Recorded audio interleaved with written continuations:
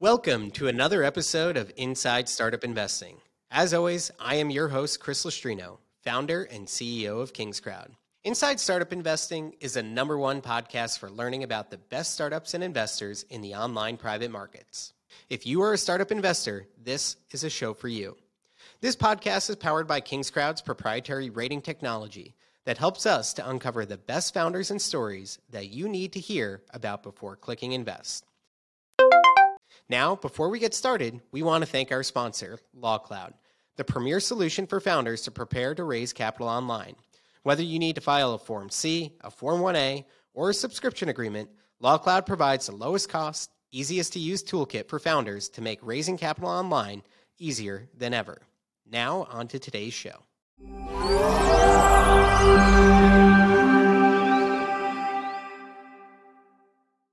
Today, I am joined by Katrina Spade.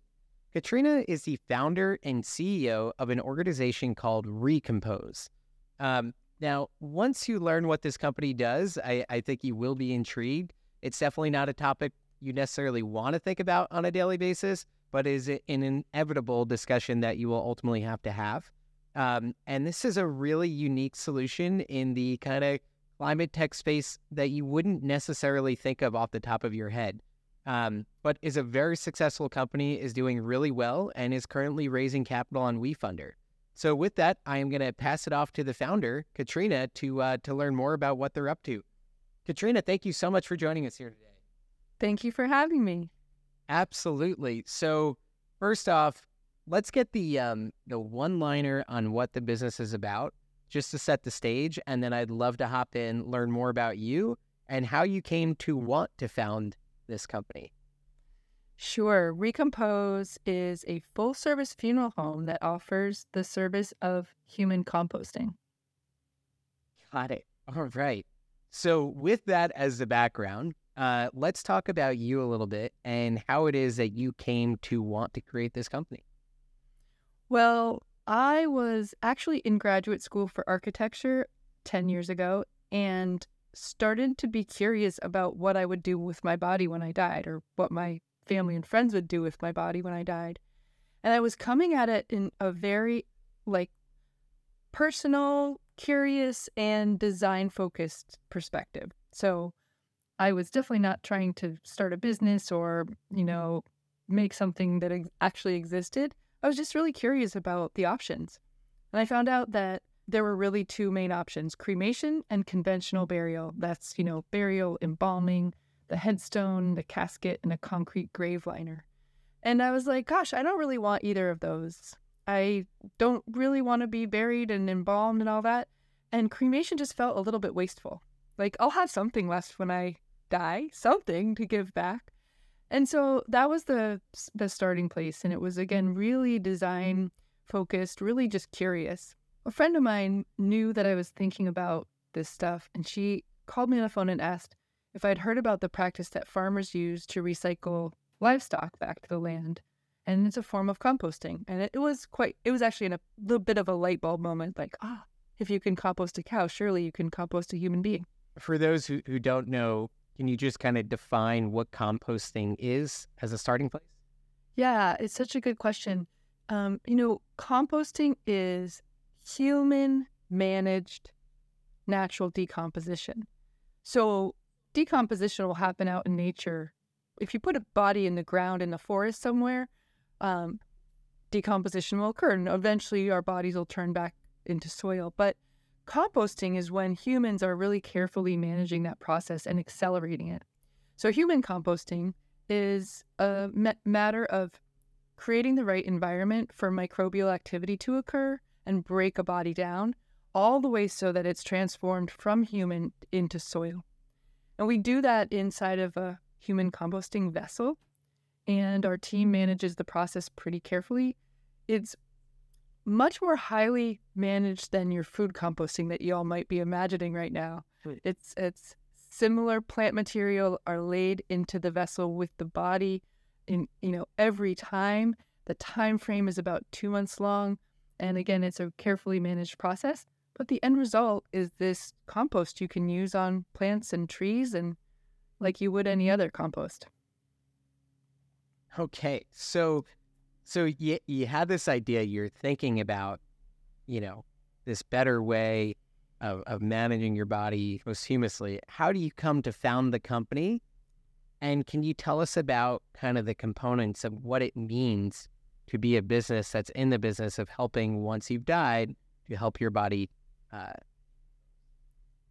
Yeah, so the first thing was kind of conceiving of this new way of caring for the body. Like instead of cremating us, let's compost us.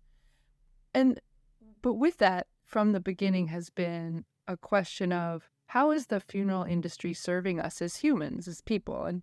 And can we do better than what we have now with the sort of conventional funeral home and the experience that you go through when someone dies? From the start, I always believed that, yeah, we could do a lot better. The funeral industry has not been innovated on meaningfully in like 200 years. And that's partly because of a cultural, I think, fear of death and this belief that only a certain type of professional could possibly take care of the whole experience for you. And so there's a lot to undo and to re-examine and to question the assumptions of the way we care for our dead right now and have for a couple of 100 years. And so at Recompose, we really look at the whole experience. How can we make death more approachable, first of all? How can we have the experience feel more meaningful to people so it doesn't feel like this transactional, done by others, not personal to you kind of thing, really looking at it from all angles. And we do that at Recompose. And that's one of the reasons why I knew we wanted to create a model for a full service funeral home, not just a technology, this green funeral technology, but also create a model for a place where people can come and have the funeral home experience, but very different than what you're used to. So let's talk about that. What does the funeral home experience look like? I mean, some of the assumptions that we've questioned from the beginning include like everything from we don't wear black. Our staff don't wear black, right? So we're actually wearing the colors of the forest, and all of the design of our funeral home reminds you that the process happening there is part of the natural cycle. So when you walk into a Recompose facility, you're surrounded by images of the forest. In that case, it's actually the conservation land where families can choose to donate the soil created. So really, again, referring back always to that natural cycle and to the process that's happening inside. Some of the other assumptions we question are like, how might folks want to spend some time with the body of their loved one? That's something that used to happen a lot, that happens in other parts of the world, but that we do a lot less here in the US these days. And so we're really pushing back, like, what are the benefits to taking some time with the person's body? And we create spaces in our facility where families can do that. So we really try to question all assumptions. And sometimes we go, no, that makes sense that way. And sometimes we decide to do it differently. Now, you brought up a really good point, and I would imagine it's one of the greatest challenges in trying to grow a business like this is that, and I think Americans specifically have like this real fear of death, this lack of desire to talk about death, to talk about planning of death, all of those things, which I get. I've definitely felt those at times myself. How do you manage that, and how are you helping to give people comfort to say, hey, this is a good way for me to manage myself when I'm gone? Yeah, I mean, there's a benefit to have something like human composting that just gets people's heads to swivel. You're like, wait, what? The benefit of that has been a couple fold. One is we have this beautiful partnership with press where when we talk about this idea, I mean, I was talking about the idea long before it existed, and the press would write about this concept that this person has, right? Because it was so notably different than the way we were doing things already. So some of it is just getting people's attention through this idea that might feel at first quite radical. But when you look at it in comparison, okay, now I can choose to be transformed into soil. I could be burned in cremation, or I could be buried in the ground. And then being able to choose really with open eyes and an open heart with those three options, I think is a real beautiful thing. So a lot of times we're able to just get the conversation started by offering up this new idea. At the same time, what we don't want is for the Recompose brand to only be that of like a head swivel or like a what's that, an ick factor at all. And so from the beginning, we've made sure, again, back to the design effort, to really incorporate beautiful, authentic visions of the forest, of soil, of plant life, to really drive home that this is nature. We're using nature's process to turn your body into soil. And we want to make sure we're highlighting that, and in frankly, a really beautiful way. So on the one hand, we're proposing something somewhat radical. On the other hand, we're doing so with a design aesthetic that is really approachable. Yeah, you've had really good adoption of your services from what I could gather just from your financials. Can you talk about what some of the early adopters of these services have looked like? And then taking a step further, if you could talk about the business model and how you're actually taking this from being this wonderful, beautiful thing and really making a very good business out of it as well. Yeah, I think I'll actually start with that question, if you don't mind. It was never my intention to create a niche service, right? Like, our team has a vision of surpassing cremation, which is now around, I think, 55% of Americans choose cremation when they die. We want to surpass that as the leading form of death care in the United States in the next 30 years. So this is a long-term vision, but we think we can do that. And there's huge environmental and carbon benefits if we can do that. If we can say, instead of cremation, the millions of people who are dying in the US every year are choosing to be composted. We're sequestering carbon. We're avoiding those emissions. And I think we're hopefully giving people an experience that, is more meaningful in a lot of ways. And so we've always had the vision of spreading this wherever it's wanted. We've also seen from the beginning that people are really, they're galvanized around this idea. People want to have options when it comes to the end of life. They believe they should, and I think too that they should. And I'm not the only one who's disappointed with the innovation or lack thereof of the funeral industry over the past couple hundred years. So a lot of people are interested in having more choice. So real quickly, our business model is both to open facilities where we offer the service direct to consumer. And that's important because then we're showing the model, right? We're designing out a new model of death care and then just demonstrating it. And then we also have, really importantly, a licensing model where there's entities all over the world that we're talking with about partnering, licensing our technology and our brand to bring Recompose all over. The sort of catch there is it's not legal everywhere yet. And so it's kind of following legalization. That licensing effort is following legalization. But there's huge potential.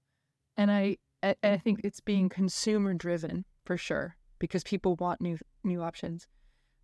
Back to that consumer, I would say our clients are, by and large, care about the environment, whether it's they're like a Seattle environmentalist or they're like a rancher, right, who loves the land and understands the power of soil.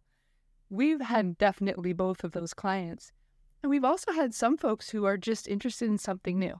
So many environmentalists, many people who are close to the land in one way or another, but then also people who are just like, yeah, I don't want that old way. I like that new way. So it's a mix of those kind of folks. And from a pricing perspective, how does the model work? When do people pay you? Is it when they're still alive, they're paying you for those services? And then is there a continuation until, they've gone through the entire process? How does that work? Yeah, we have two ways. So if you died tomorrow or someone you love died tomorrow, you could call us and we would start the process with your person's body and you'd pay as what we call an at-need client. We also have about 1,400 people who've signed up for Recompose, which is our pre-arrangement program. And with Recompose, the money goes into trust, except for 10% that's revenue now to Recompose. That 90% of money stays in trust until the day you die, which is when Recompose both composts your body and takes that as revenue. It's a highly managed and regulated trust. Funeral trusts, but state by state, are highly regulated. And we have a couple of different payment plans. So if folks want to pay $100 a month, they can do so. The price is $7,000 at Recompose, which gets you the whole journey from working with our services team, paperwork like a death certificate, all the way through the transformation into soil. And one of the things that's cool about Recompose is that we have about 25% of those members are between the ages of 20 and 49. So we have young people saying, yeah, I care about this. I want to sign up for this. I know I want Recompose for my future death care. And I think that is, it's a great sign to have future customers who've already paid. It's also just a great sign for like cultural change coming. Yeah, it sure is. Right. It says where we're headed. And just for those who can't do mental math, 1,400 people at 7,000 apiece. While you can't recognize a lot of that until they do pass, that's nearly $10 million in revenue already, or $10 million in collected fees. Future revenue. Yep. Yeah, and future revenues, which are like not on the books yet, but are a representation of real demand because it has been paid for. It's not like a letter of intent or anything. This is an actual purchase that you just can't realize until the moment of, needing to provide the service. But that's very, very meaningful. Now, one of the other questions I had, because I don't know a ton about the funeral industry, but my general inkling from just observation is that it's a very fragmented industry where it's mostly kind of family-run, small regional businesses, at least the vibe I get. Am I correct in that assumption? And then if so, how do you manage thinking about if you want to make this a really large business? I know you talked about the licensing, but how do you really kind of scale this thing out to multiple states and eventually multiple countries? Yeah, the fragmentation is twofold. For one, funeral law is state by state. There's like very little federal funeral law. And, there's pros and cons, I think, for that. We're now legal in 7 states, and there's legislation pending or started in, I think, another 11 states. So that's a great sign. We've got California and New York are already legal, pending regulation, but still the law has passed there. So we're seeing, to be honest, a lot quicker uptake of laws state by state than I thought we'd see. If you asked me, 10 years ago, it probably wouldn't be so quick. So that's a great sign. So it is a challenge. We have to kind of follow the legality in each state. In terms of the businesses, yeah, there are a number of small family businesses that are funeral homes. A lot of those are rurally located. And then there's a couple of big companies, Services Corporation International, SCI is the big one in the US. And their model is often to buy up mom and pop shops and kind of leave them mom and pop looking, but they own it and make it more efficient. And so, I think for Recompose, we're always looking for the right partner, and that's not that you just are a funeral home or a cemetery. It's also about values alignment, how you are trying to be approachable to clients, communicate with some transparency and clarity, and of course have the environmental value, kind of lead with that environmental value. So we're thoughtful about who we choose for partners, but there are plenty of organizations and companies all over the world to partner with. And you talk a little bit more about the technology and the capsules, and you could go and check out on the WeFunder page the capsules, what they look like, but how that actually works from a technical standpoint. Oh, sure. Yeah. So again, composting is creating the perfect environment to encourage microbial activity. The microbes they're on us right now as we're speaking to each other. They're in the air. They're on the wood chips that we use. So what we're doing is encouraging their flourishing, and also, interestingly, those microbes won't break down a live body. So what we do at Recompose is we have about an 8-foot long by 4-foot in diameter vessel, stainless steel. We place a bed of wood chips, alfalfa, and straw into that vessel and lay the person's body on top of it, cover it with more of the same.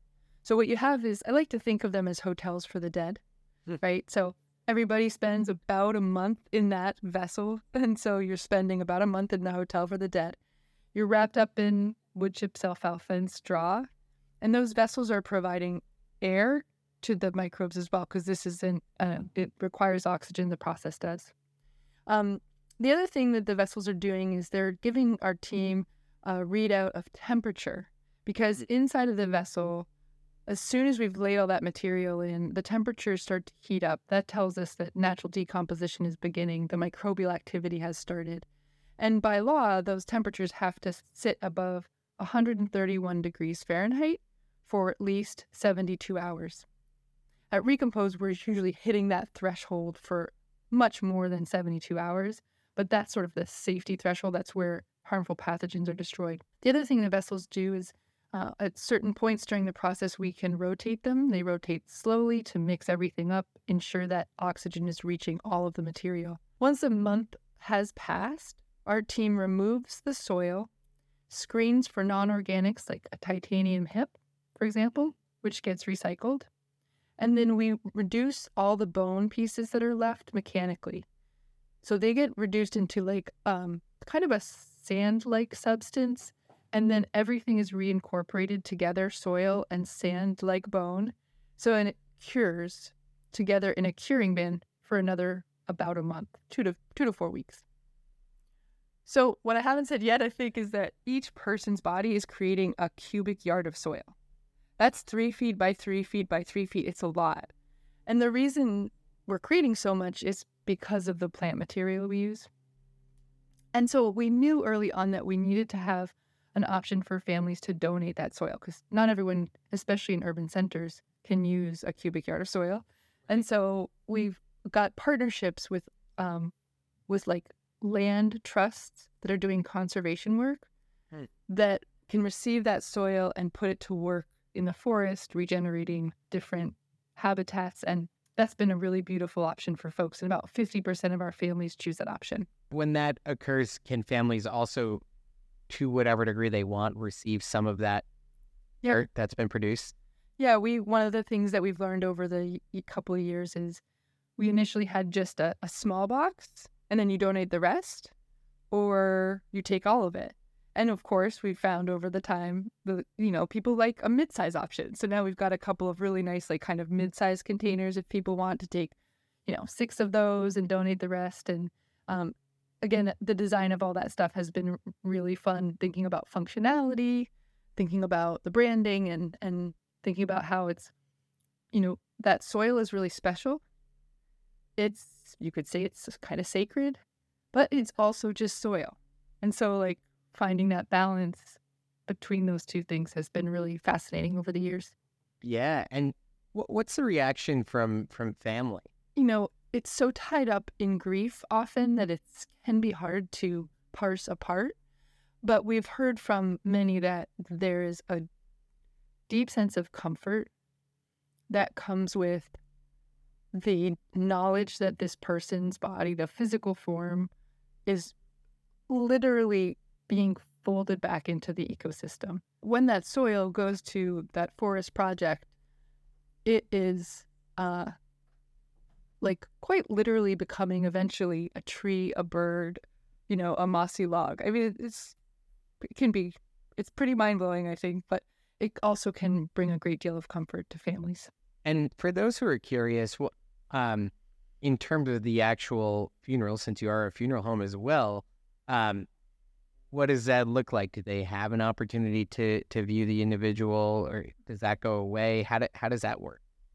Well, yes, and we do offer the opportunity to spend some time with the person's body. We don't embalm bodies because the embalming process directly goes against natural decomposition. But, you can still spend some time with a body that hasn't been embalmed, and our team is especially skilled at kind of helping families understand what that experience may be like, and also, walking friends and family through the process. About half of our families choose to have a service at Recompose. The other half are doing more of a direct composting, if you will. The half that choose to have a service, most of the time that happens in our gathering space, which is a little bit chapel-esque, but also reflects nature, the forest, and also has in it what we call the threshold vessel, which is kind of a doorway through from the gathering space, this space of memorial service, through to the active composting area. And so as part of the ritual, folks lay their person's body down on this cradle in front of the vessel, place wood chips, alfalfa, straw, sometimes flowers, sometimes pages of books, sometimes love letters on the body.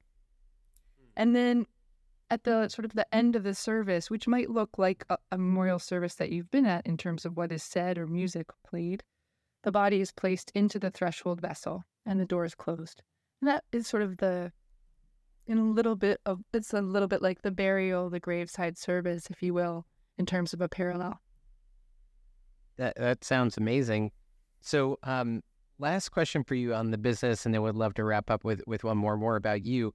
On the business side, if you're an investor, you're interested in this, I think one other thing that would just be really helpful for folks is understand, how large an opportunity this is, because I'm not sure we all kind of comprehend that not only is this a wonderful and very impactful thing, but it's quite large, a market opportunity. So can you explain what that kind of looks like?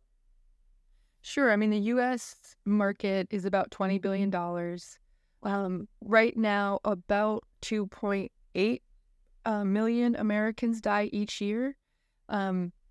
Right now, about half of them are choosing cremation. For those that are choosing cremation, because it's the lowest cost option, we may not reach those folks, right? But most of the people choosing cremation aren't doing it because it's meaningful.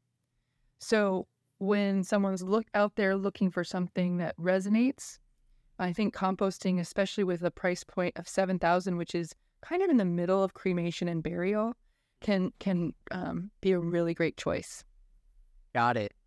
And what is the most challenging thing you have found in building this business, and what has been kind of the most positive or, kind of wonderful thing that you didn't expect in building a business that's, focused around death? I'll start with the most positive that surprised me. I got into it because I was curious about the process in the industry, and I found that working in death care has been really emotionally positive, because it's hard not to be really grateful about every day that you're alive when you're thinking about death all the time, which I do. So that's been a really powerful thing, I think, just the personal experience. Certainly having clients who reach out and say that was amazing, and knowing that we made that happen has been amazing.